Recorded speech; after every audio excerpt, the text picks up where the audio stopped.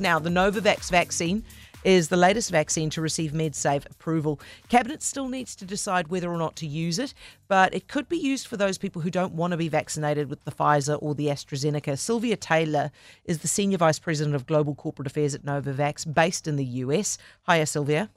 Hi, Heather. How are you? Yeah, I'm well, thanks very much. Are you seeing this around the world, that this is the vaccine that people who don't want to use Pfizer or AstraZeneca choose? We are finding that there is a sizable part of the population around the world that is waiting for our vaccine. So we're very excited about having it authorized in New Zealand. And what is it? Is it because it is, the old protein-based technology? That's what makes people feel more comfortable?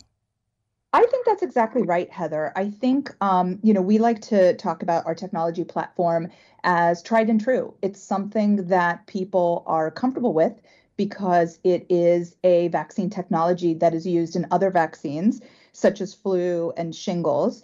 So that's a piece of it. I also think it's because we demonstrated efficacy levels of 90% and higher in our clinical trials.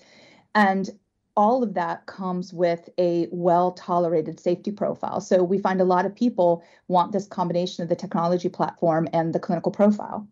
So it was 89%, 90% against the original strain of COVID and also Delta. How is it holding up against Omicron?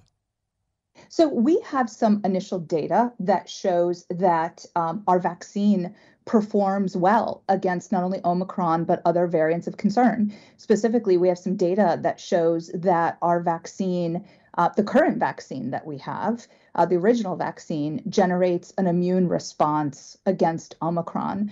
We are studying, or about to study rather, a Omicron-specific strain vaccine that's going to go into clinical studies sometime this quarter. But the reassuring news is that our current vaccine seems to be demonstrating an encouraging immune profile against Omicron. So obviously with Pfizer, which is predominantly what's used in New Zealand, you have to have 3 jabs in order for it to really hold up against Omicron. How many jabs of Novavax do you need? So we our vaccine is administered as a primary vaccination regimen of 2 doses. That's 1 dose and then 3 weeks and wait for another dose. So I think the data are still being studied to understand how long immune protection lasts. There is a growing body of evidence that for all vaccines, immunity starts to wane after 6 months, and that people will need a booster after 6 months. We began a clinical study in December of last year to examine just that. We will be looking at our vaccine as a booster on top of not only our initial vaccination regimen, but also that of other vaccines. So Sylvia, subject obviously to our government saying yep to the Novavax, how soon can you get it here?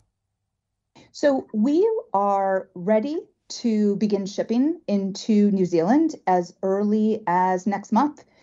We look forward to working with the government to determine how they want to use the vaccine and on what sort of specific shipping schedule that they want to get our vaccine. But we stand ready to begin shipping.